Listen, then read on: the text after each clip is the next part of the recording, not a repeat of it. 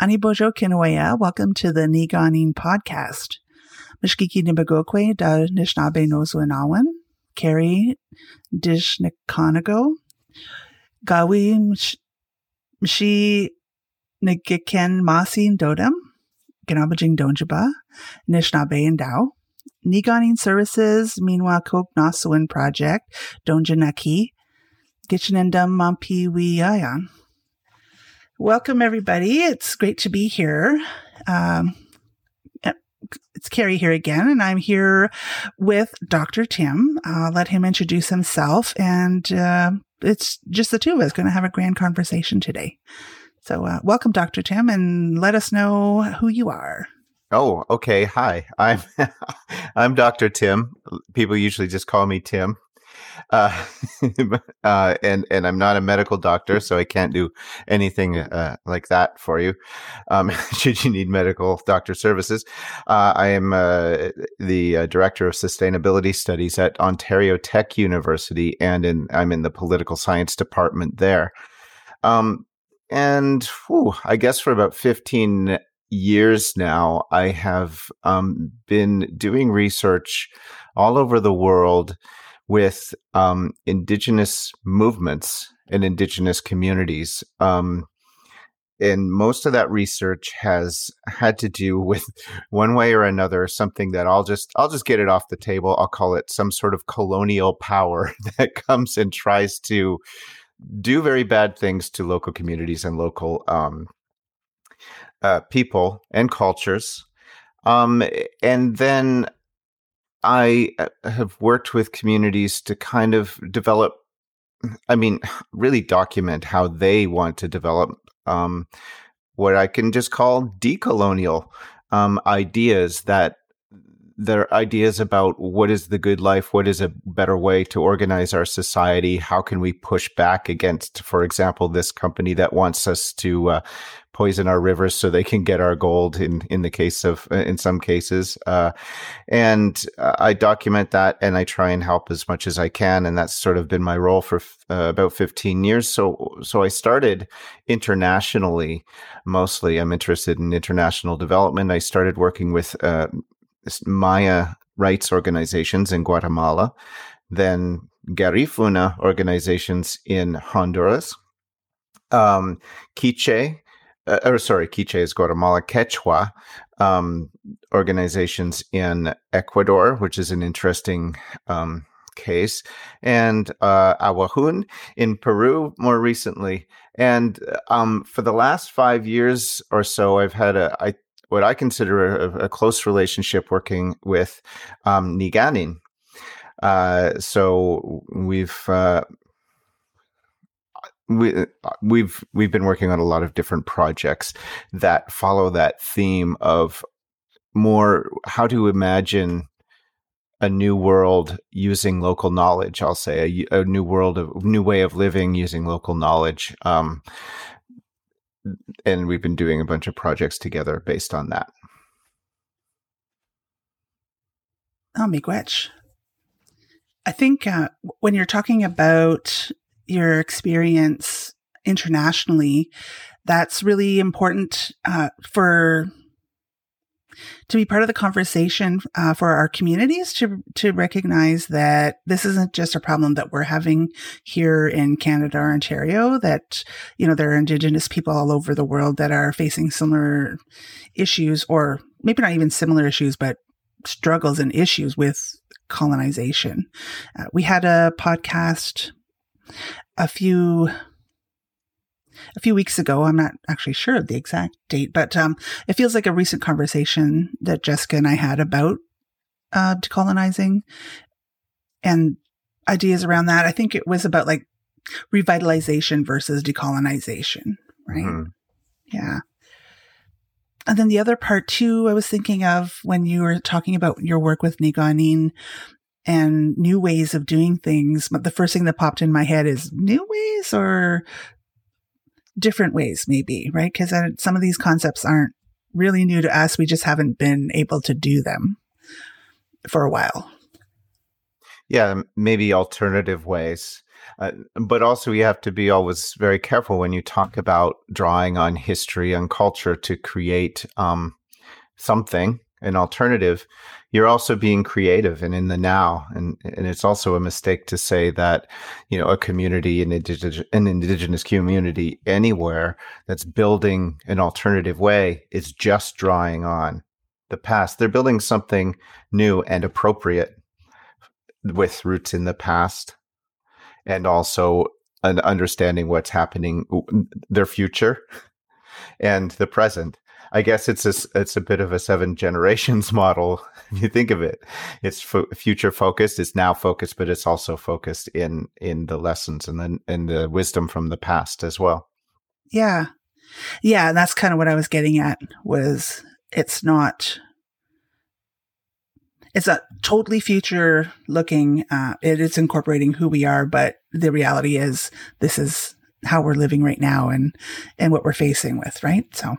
Yes, because 500 years ago, we'll say 600 years ago, there wasn't a colonial power like this.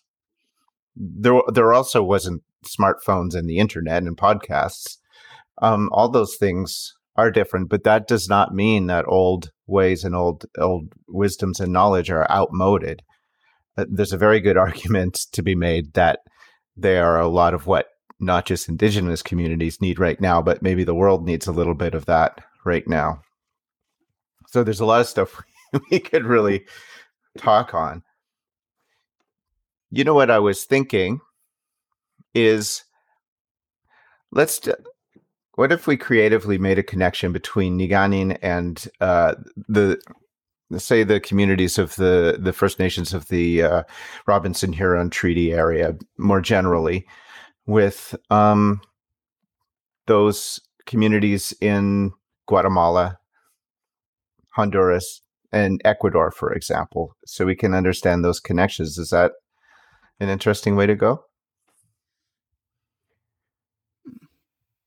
I am definitely interested in hearing how other people have approached similar struggles in our communities, for sure. I know things that came to mind were the Maori people in New Zealand and their language initiatives, and some of their approaches to education. I don't want to say land-based education. I'm not as familiar with it, but I know there's some really cool things going on down there I'd love to hear more about. I don't often hear about Guatemala, Honduras, or Ecuador, though. So, well, everybody has a certain set of challenges. I think the best place to start, instead of talking about the decolonial projects, is the coloniality, the colonialism, and how that's connected. So for example, I can take this is become very obvious in my work.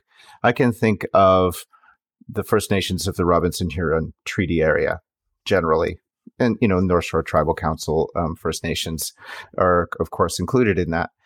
And we can think of what happened in colonialism in Canada, and we know the stories, we know the reality quite well. Not well enough, most of us, but we can understand that it was a process in which a colonial power or two came and saw resources. And you can paint it in any other way, and it was painted as some, religious mission and whatever. But at the end of the day, it was about those resources. What were the resources? Trees and stuff you get from the ground and animal pelts, basically, right? So one of the main things, of course, in your area is extractive industries. It's getting metals from the ground, gold, nickel, whatever the biggest ones happen to be.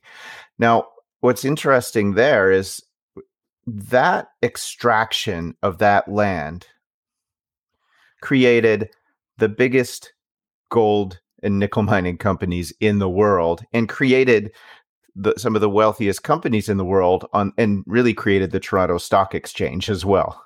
That was powerful. The biggest companies listed on the TSX were those companies that made money by extracting. Now, if you look at it, and I'm going to, I'm paraphrasing a really an Indigenous perspective on that. But how was the land? Maybe you can answer this for me, Carrie. How was the land viewed by the Indigenous peoples traditionally? That's a pretty heavy question. Yes. So here I go on the spot. I guess what I'm learning or how I feel personally, or things I've been, I guess learning is the best phrase, is we don't own the land, we belong to the land, right? So the land provides everything that we need. Therefore, we have a responsibility to take care of it, coexist with it, because we depend on it. And so we don't have the I don't want to get confused with other ideas. So let me finish that thought first, I guess. But I think that's the main one, right? We are here because we belong here. We were placed here. We were brought here. We came here, however you want to view history. But I think we were placed here and we belong here. And so we know best how to live here based on like science and generations of existing with all the beings here. And that we're all, to look at it from a human standpoint, we're all people, right? So everything's equal. We're not above anything. In fact, humans might be the least of everything. We were here last. And if we all, left, that the land and everything else here would carry on just fine without us, maybe even better. I don't know, right? So those are some of the big thoughts I have around land, that it's precious and deserves to be cared for and respected. Yeah. So I'm hearing that it's maybe above humans as far as its value, and it cares for you and you care for it, and all of the connected beings and biodiversity and all of that. But when you look at that from the perspective of colonizers, all it is a bunch of stuff that needs to be taken. It doesn't matter what you do to that land to regenerate it or anything. No, you just take. There's no initiative other than that. So it becomes an object to be dominated. I will also argue that that's how the colonizers have looked at the First Nations people themselves, right? They're connected to the land, they would say. Isn't that wonderful? We'll dominate them just like we dominate the land, to be blunt about the way that they would have thought. So when that land, which was in a reciprocal relationship with its people, and the people were in a reciprocal relationship with that land, when that land was dominated and exploited, it was transformed into something. It was transformed into just money, right? The gold is sold and the money happens. Money doesn't stay put. I don't know if you noticed that before. Money doesn't tend to stick around. Money actually becomes, when it was land, when that resource was land, it cared for the people. When it became money, it just left and it went out for a party on the globe. It wanted, and you know what it wanted to do? It wanted to reproduce itself. It wanted to grow, create more money. And that's what happens as soon as you take that land and you convert it from something that is agricultural even, or just subsistence. When you convert it from a relation of yours to money, it becomes almost psychotic. It just wants to reproduce, and it will go anywhere that would allow it to reproduce more money. So this money went on an adventure, but that money is just, it's just the land of your people in a different form. And it's gotten caught in this system that's sort of driven it crazy, if you can look at it in that way. So where did that money went through the stock exchange, created some of the largest gold mining companies, for example, in the world. What did those gold mining companies do? Well, that money was telling it to make more money. So they went to the countries with the weakest democratic systems, with the weakest protections of the environment, with the weakest labor laws, and encouraged governments to have things like military coups to overthrow democracies, to take over land, to assassinate indigenous leaders, for example, and again, to find that land and turn it into more money. So the most corrosive, destructive political and economic force in Central America right now, for example, are really Canadian mining companies. They were built on Anishinaabe gold, Anishinaabe land. It was built on the land. If I'm thinking of from an Indigenous perspective, it almost makes me feel like the land is now sad and psychotic. It's like, what am I doing here? Can you imagine?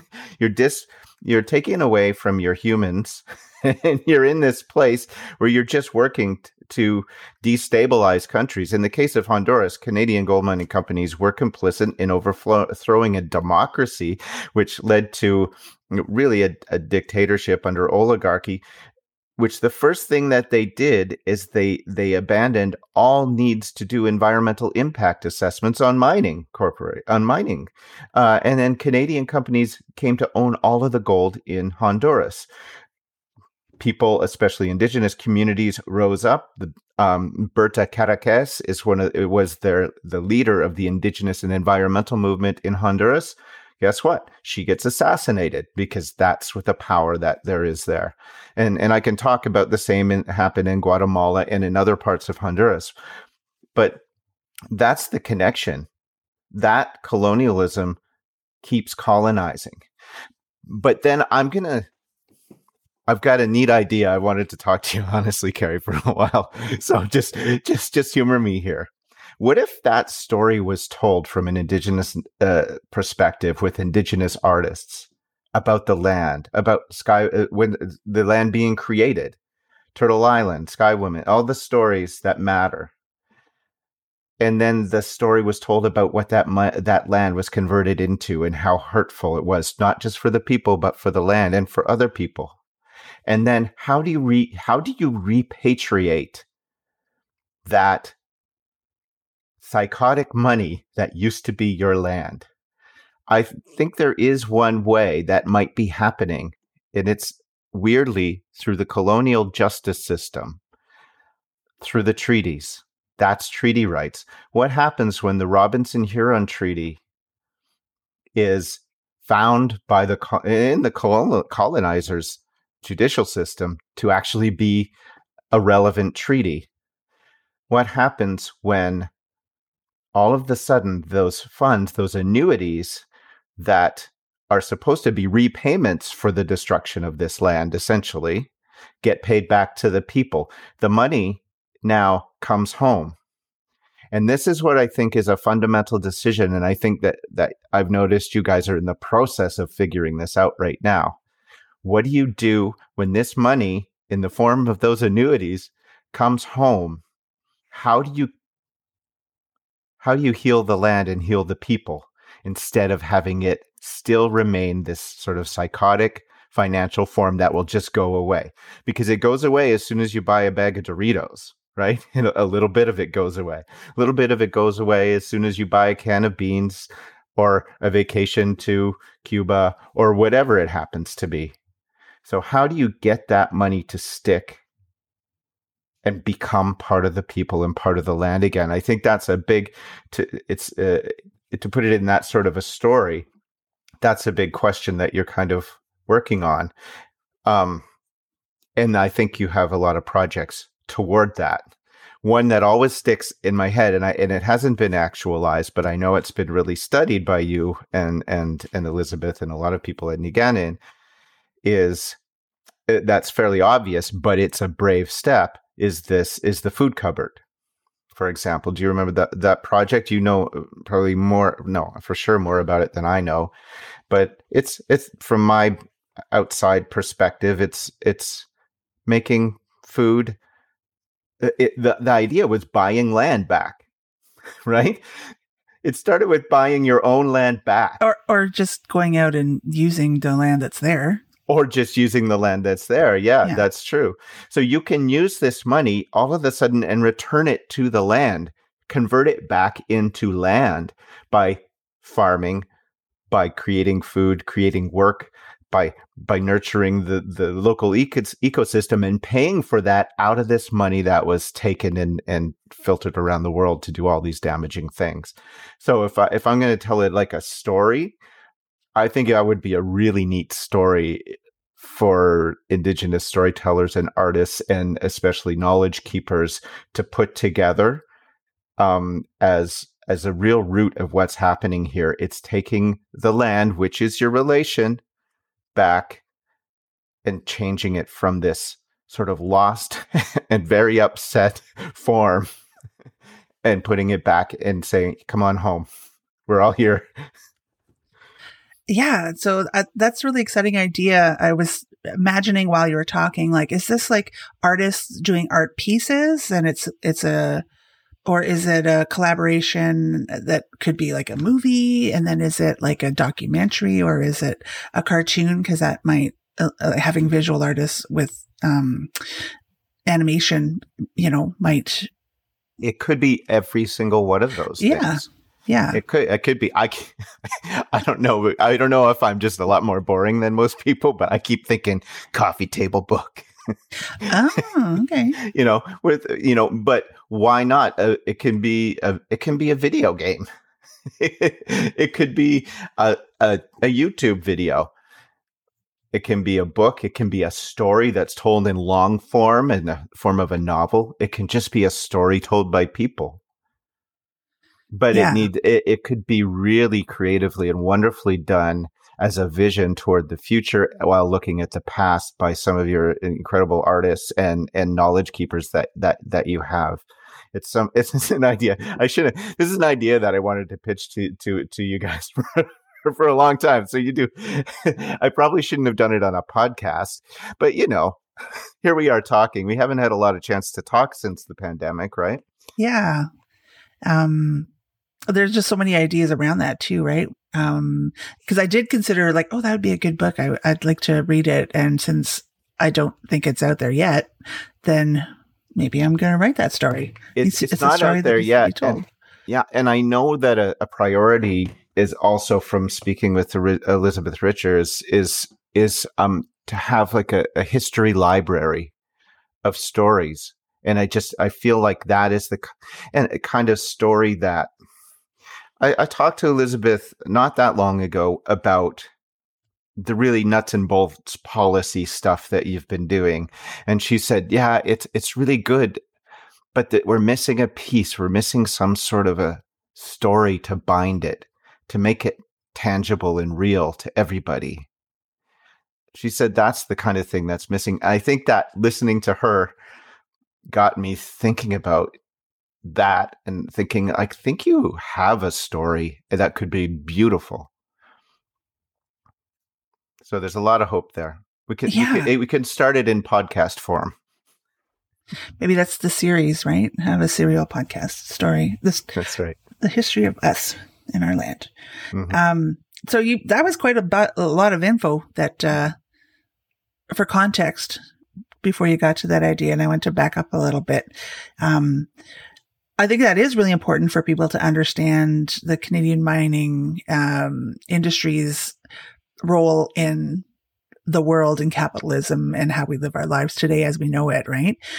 Because that's often the question I struggle with, is how do you hold the powers that be accountable when you don't really have a mechanism to get to them because they influence government, and that's the rules that you're trying to play by, right? And so those are important conversations that I wish more people had the chance to talk about, or maybe that I know where they're talking about them, because I definitely don't know the answers. And it's work I want to see happen. So let me go for bringing that part up. The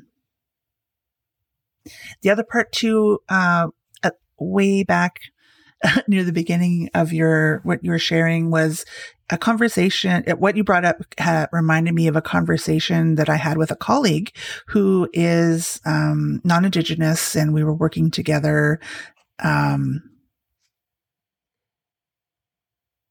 So he was asking, it was about economic development stuff, right? And why don't people want jobs, or if there's no work here, because there's not a lot of employment here, why don't you just move to Calgary or move wherever the jobs are, right? And it's like, we don't have the luxury of that. We've been here for so long. Like, it was an eye-opening experience for me to realize that how sad that must be to not be connected to a place, and if that's the mentality of people, because I'm sure that's not he's the one-off person, but all the things you were talking about, right? Where industries like, yeah, we come in, we take what we want, we move on to the next place and bye. Good luck. And so what's left for the people that remain there? Cause we don't get to move somewhere better. This was what we had, and it was perfect. Yeah. And so, yeah, that's the struggle too, of how do you get it back to, being healthy or sustainable. And so there's all kinds of projects going on, like you mentioned, like the food cupboard. We have someone who is working on food security specifically, like emergency management, with a focus on food security, talking about those kinds of things. And I'm excited to see what's going to come out of that, because, some of those conversations in my head to myself that keep me up at night are, what does the future hold, right? My son is 17, and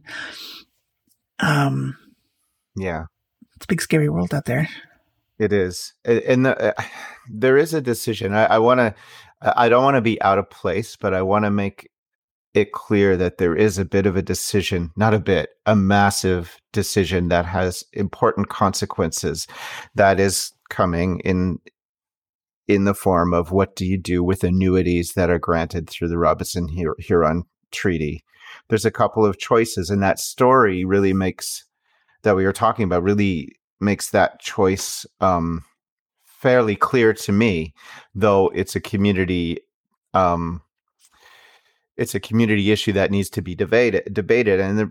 But I'll premise this by saying the reason I'm fairly confident in saying what I'm saying is because we measured it together, Carrie. We asked the community how they feel about certain things, and we had a fairly clear response. So the dilemma I'm talking about is, do you take this, say there's $1 billion and it's going to be given as annuity in total to the people of the area. Do you take that money and just give it to each person?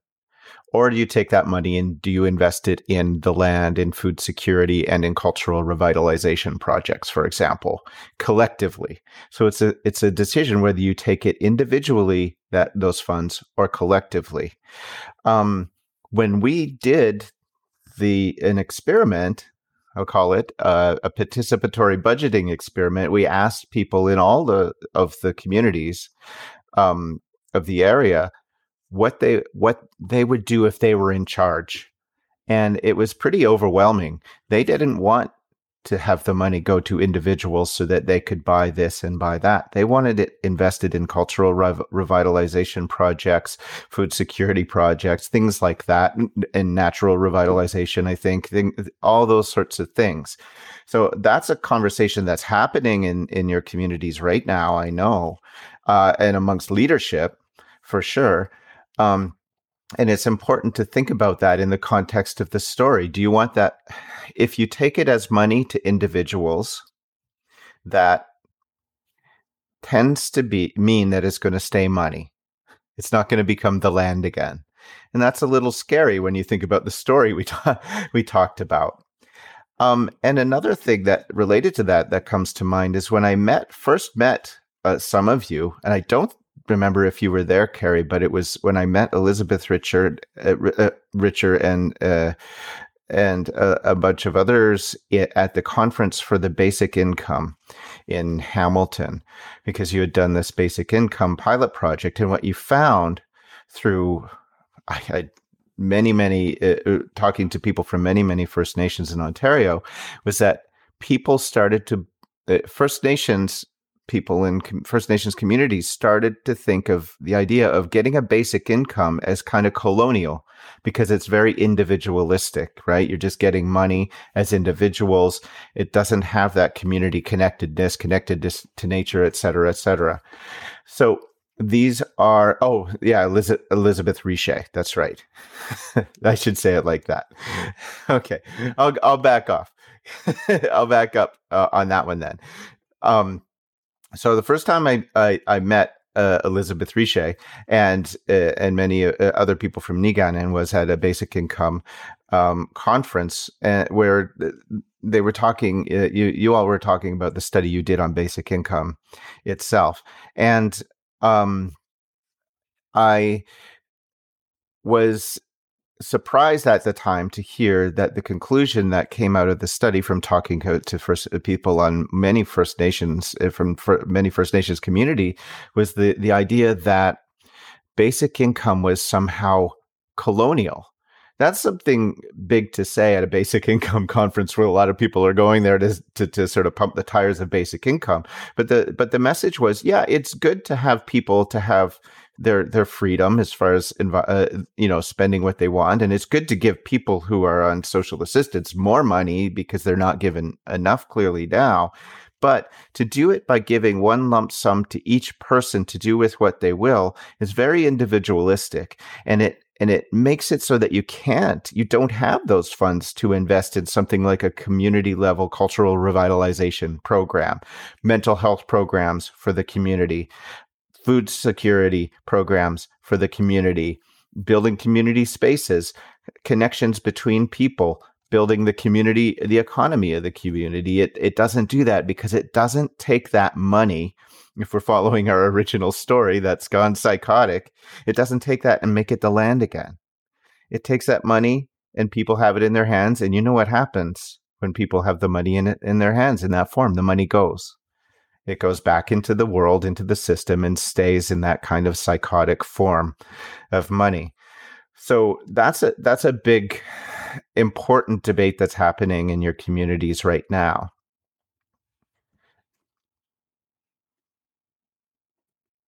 Yeah, for sure it is. That's one of the things that I'm hoping that the communities are working on. I know they are. There's just so many issues that we're faced with, and it's an uphill battle of the day-to-day runnings of your community and taking care of your people, as well as it looking at the long-term growth and nurturing of your community and what the future holds, right? One of the things that I really, really, really hope that our communities are ready for the annuities case or those kinds of opportunities that could have or could see a lot of money coming our way is what are we going to do with it? I know, the Williams Treaty, I think they had individual payouts. And to me, that was heartbreaking. Not that I begrudge anybody for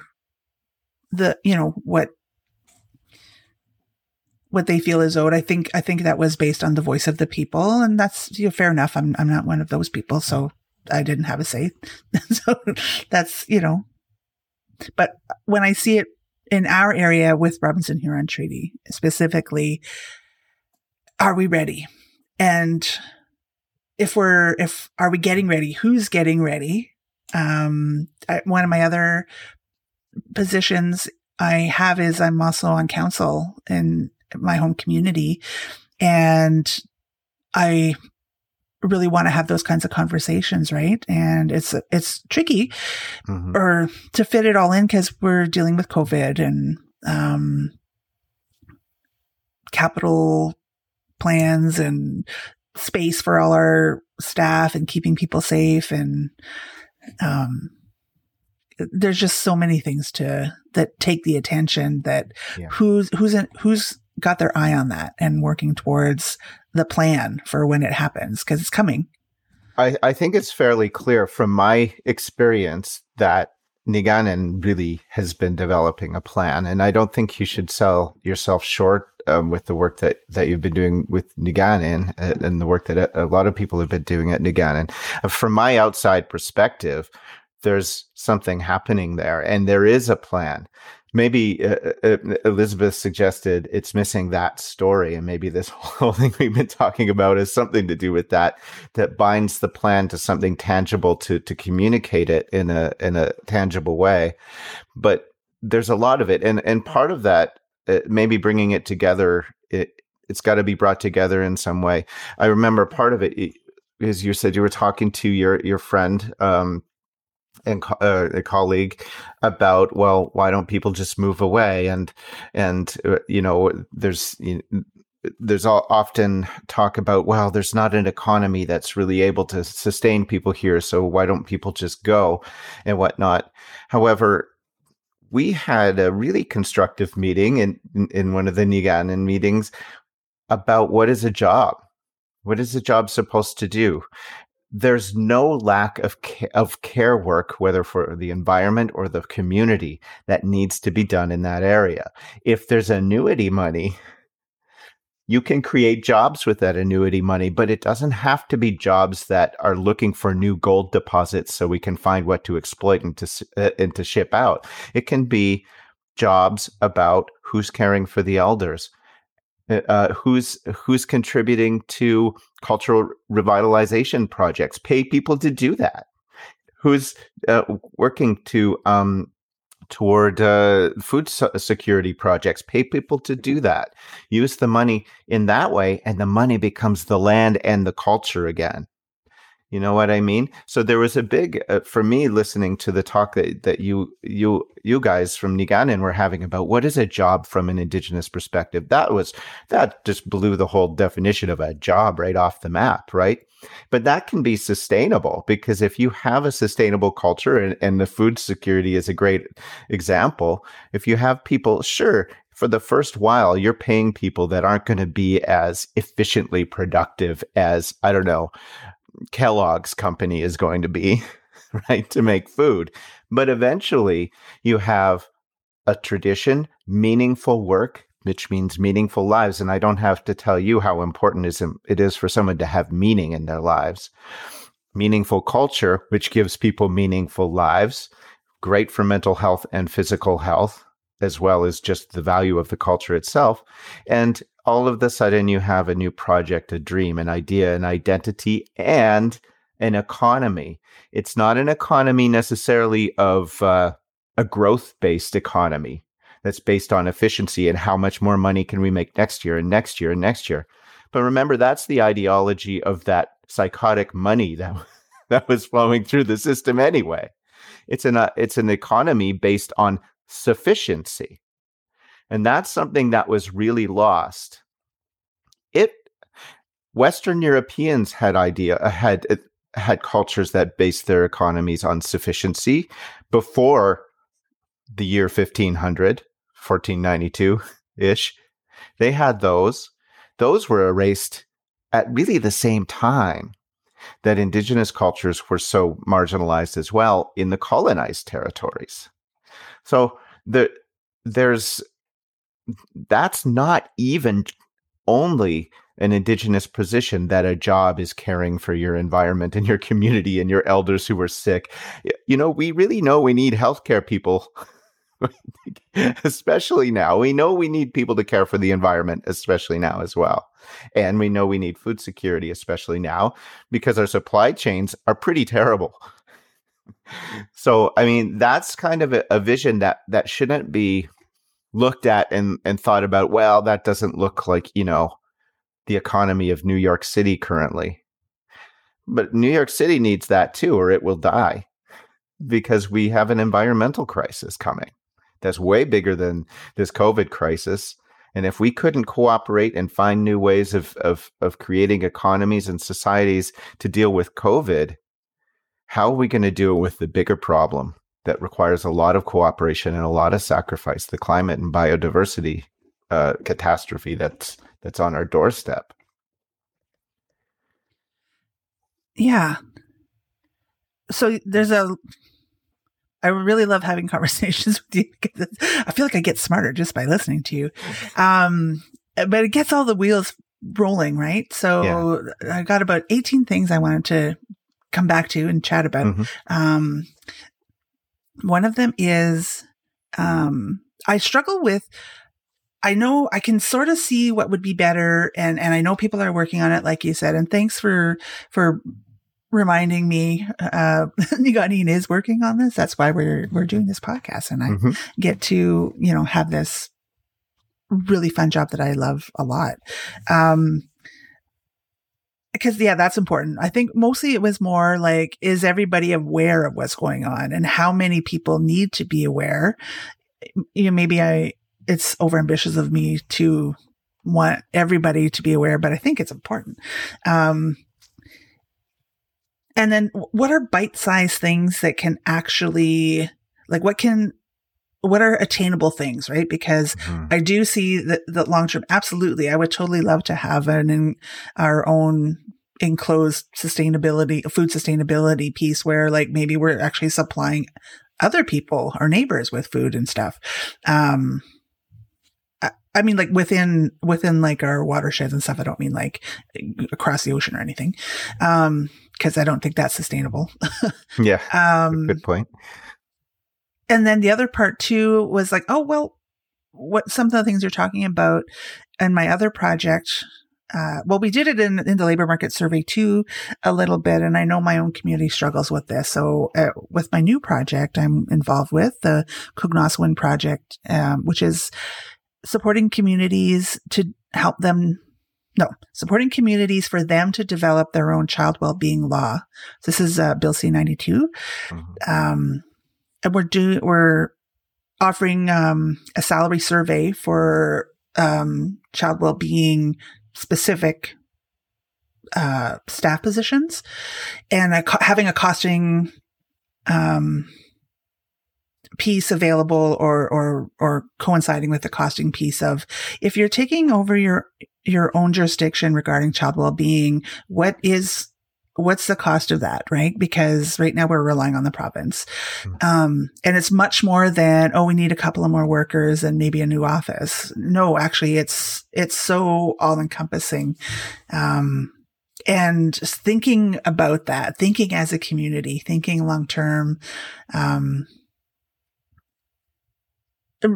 kind of regardless of what the project is I think the way we have to do it, right? And it is the way we are doing it, but I want us to get better, faster at doing it, maybe. Anyway, there's a lot that needs to be done. Yeah. And it's got to be, I mean, and it's daunting to think about doing it all at one time, even if you have the means. Okay, we're going to stop paying people, giving vouchers for food at the grocery store, and we're going to grow our own food. Well, a lot of things could go wrong. And even if they don't go wrong, it's a transition that people won't be comfortable with at first. It's a tough thing to do. So it's hard not to be daunted by that sort of thing. And I think I see in what you're saying is there's a question there about, well, geez, how full on do you go here? Even if you can, is it too much to try and do everything all at once? Or how do we work slowly toward that? And of course there's no answer. Unfortunately, there's no answer. It would be nice. I mean, we can't solve it in this podcast. Come on. No, it's too bad. It's too bad. But, we were taught, little by little, I just applied for some new funding. Who knows if it's going to happen? And it was to do work with Niganin. And in that funding, I put hiring somebody for 5 years to be a community, a language and cultural revitalization role and a connector between community members. Just pay somebody for that period of time, and that's their job, and they have to connect with people and create space and see what happens. And there's all sorts of, that's an example of one job, right, that somebody could do. You actually have already hired in your emergency, what was the position for emergency planning, right? somebody who's doing some really important thought and work. And I'd love to get an update on that sometime. I know it's harder because COVID kind of hit us immediately afterward, but somebody who's doing work in that sphere is food security. There's all sorts of education, land-based education, and things like that. That all builds toward it. It's, however, one to me, and this is part of it. It's that maybe this is a problem with all of humanity right now. Thinking as individuals instead of thinking about community and ecosystem members is a problem. The problems of building successful societies that care for their people and for their environment, that takes a lot of cooperation. You can't do it as individuals who are fighting for their freedom. You have to do it as individuals who are parts of communities and care about that community and care about their nature, natural world. But the wonderful thing is that stuff is in Anishinaabe culture. It's right there. So those lessons are really important. And I will say one thing we did, I don't even know if I discussed with you when we did a labor market study, we put in questions about that, a few questions that asked, okay, how do you relate to nature? Do you have empathy for nature? Do you have a feeling of oneness with nature? And that's kind of important because those questions, how we framed them, were out of studies on this psychological discipline related to nature relatedness. Turns out people who score higher on those sorts of questions that we asked tend to do more what are called pro-environmental behaviors. They help the environment, they help others, they care. So it's, how do you care? Do you have an emotional attachment to nature kind of questions? We had those as part of our labor market study we did with Niigaaniin. And we also, of course, measured how much Indigenous knowledge each of the people who participated had. And I did some fancy math on this, and it's under review in an academic journal currently. And we found a very strong statistical relationship between how much you know the stories, songs, and culture of your people and how nature related you were. It wasn't, there's a lot of theories. I heard somebody on CBC News, an academic from out west, from Vancouver, talking about this, saying, Indigenous peoples have a closer relationship to nature. But he says, I don't want to, the term we use is essentialize. I don't want to essentialize in saying that that's some sort of natural thing. The reason that Indigenous people have a closer relationship with nature and want to care for nature more is just because they spend more time in nature. That's actually not true. A lot of the people from the urban areas, in Sault Ste. Marie or whatever, that we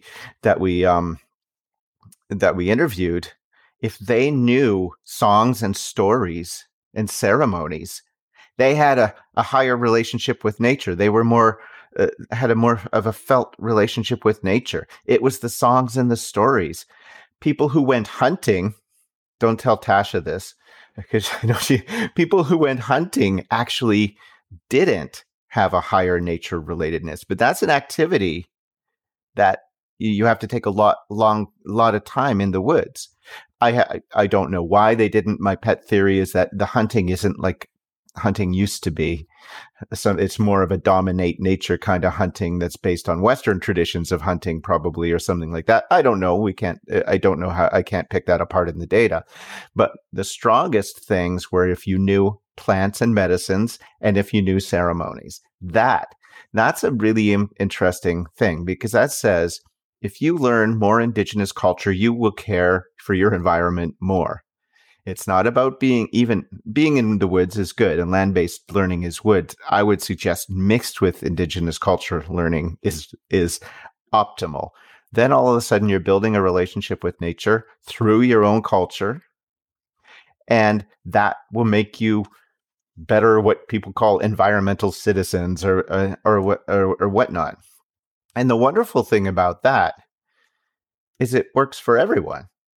I mean, there's, like I mentioned earlier, Western societies lost this at almost the same time. This colonial process was something that happened while lands were being taken from indigenous peoples in the Americas. Land was being taken from poor people in England.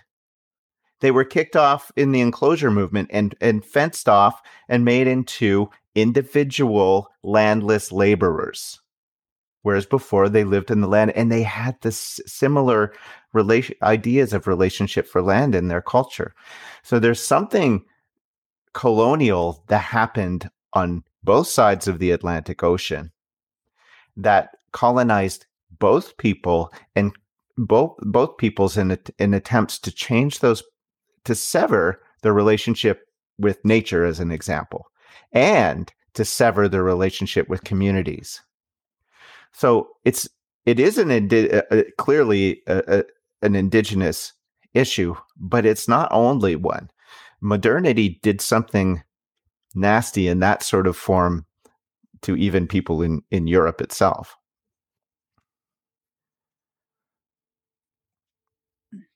Oh, I'm going to go even further. Okay. Okay, I know you have. I'm going to go even further, and this is my last boom idea. This is this is it. I have been thinking a lot about this recently too. Science and democracy are not modern, are not the inventions of the colonizer. Democracy was alive and well. The Iroquois Confederacy, for example, was used as a model for the American Constitution. Science was alive and well as also in the Americas, what came to be called Americas, well before colonization, well before 1492. Before 1492 in Europe, they did not have science or democracy. We have this idea that these things called science, whatever this thing is called science, and these democratic practices were developed in Europe and kind of came over with colonization in this weird way. But probably what happened, and it's hard to show the little strands here, probably what happened is democracy was stolen. It was an indigenous idea that was stolen, just like the gold was, and democracy, and so was science. But when science and democracy hit Europe, it became interpreted in a particular way. Science was started to be done in a way that scientists call dualistic.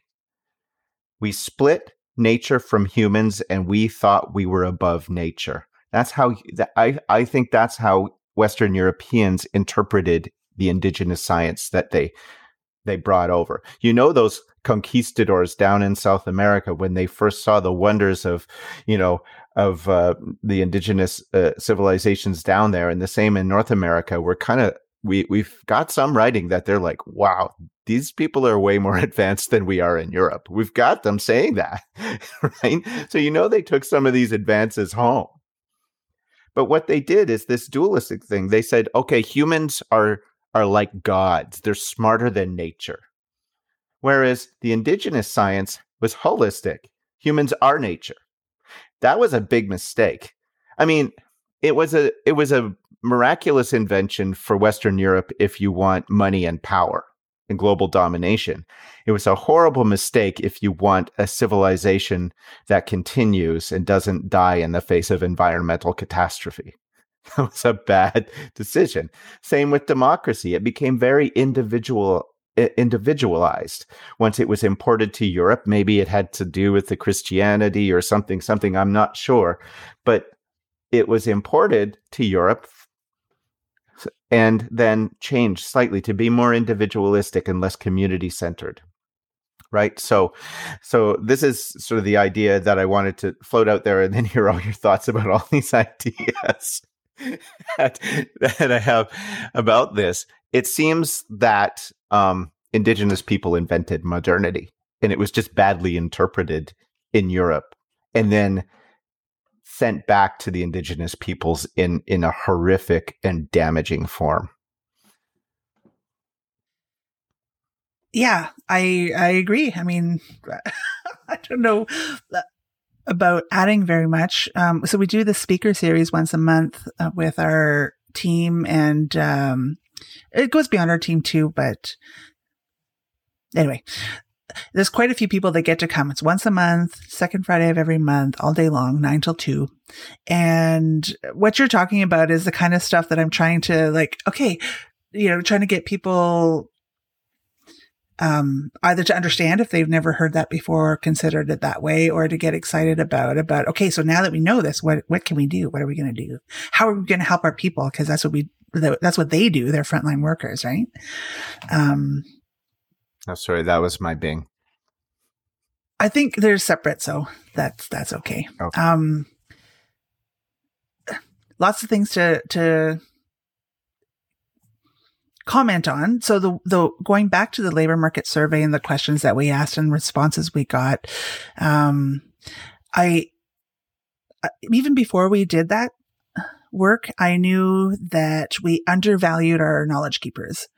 And I liked that knowledge keepers is more than who can pick the medicines. It's who can spread the word, who can be inviting people to the events, or making sure all the elders know, that, there's something happening that they should come and enjoy, or those kinds of things, right? It's more than just things we think of as, cultural or traditional work. But I wish we would invest in our knowledge keepers, at least equally to how we look at people that have a Western education.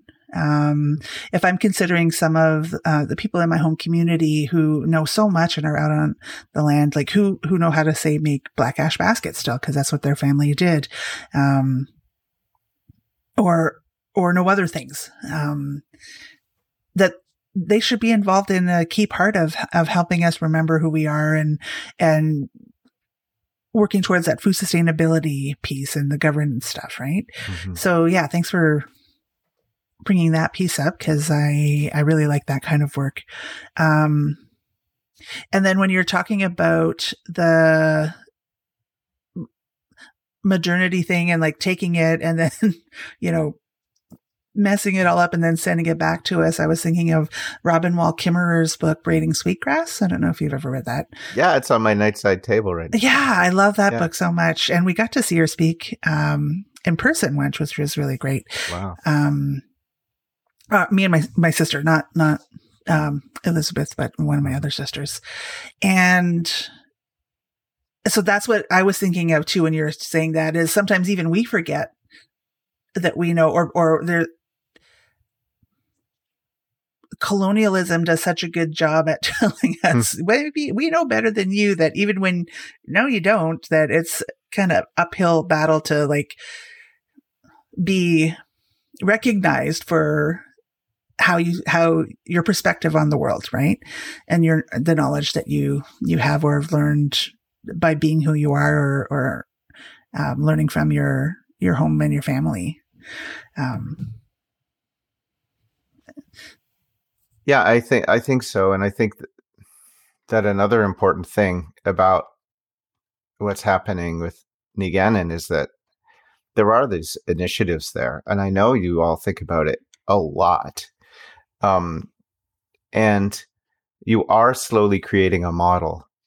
And that's a special thing, because there's not a lot of places in the world where they're able to.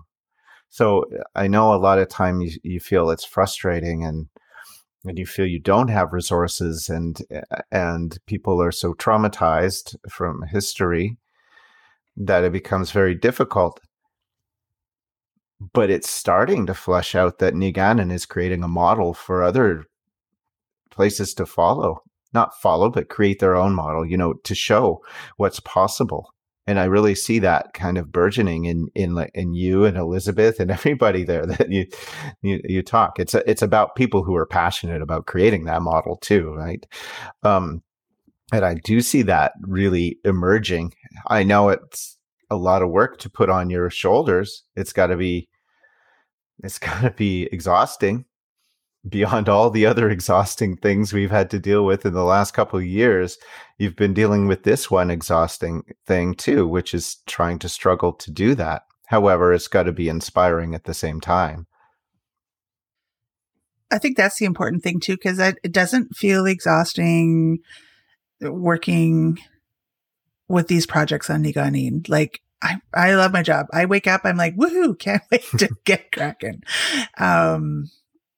Which I think is helpful, for me at least, to feel like it's worthwhile. That's the key piece is I feel like where I'm investing my time has meaning and I'm doing my best to work towards a better future.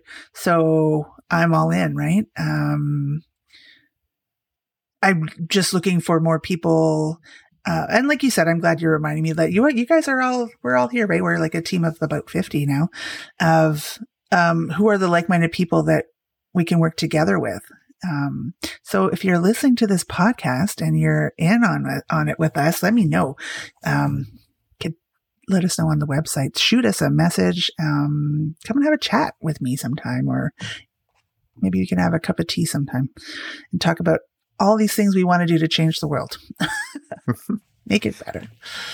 Well, it's also takes a bit of the wind out of the sails when COVID has.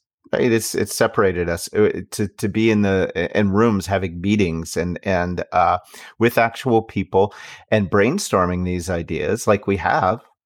That's where you get a lot of forward momentum, I guess you could say. And it's been tough. I mean, it is what it is. COVID knocked everybody around a bit. This whole thing has done that. So I mean, it's been a little bit harder to follow through on these great ideas than it would have otherwise. Clearly, I wonder. Imagine how amazing it would to meet with those 50 people for a couple of days workshop, coming back to what's the vision, what's the project, what's the direction right now. That would be, I know, very productive because I'm familiar with a lot of the people that would be involved. It would be something special, and maybe that's something that should be on the cards if it's possible. I mean, you can do that in Zoom too, I suppose. It can work. It can work in that format. So maybe that's something to think about. I'm maybe old fashioned thinking maybe it doesn't work quite as well, but. What you were just talking about though, I was thinking like, oh, maybe I want to do that with each community, come in and with the Niigaaniin team and say, what do you want for your community? And do some of that dreaming and have the right people in that room. Because it's one thing when we talk with each other about these things and do our work.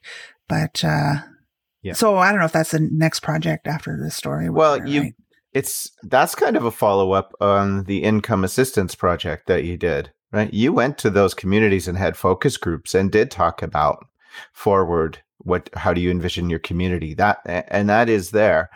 I mean, although it's good, you want to keep doing that. Because that's where you get sort of that forward momentum and new ideas.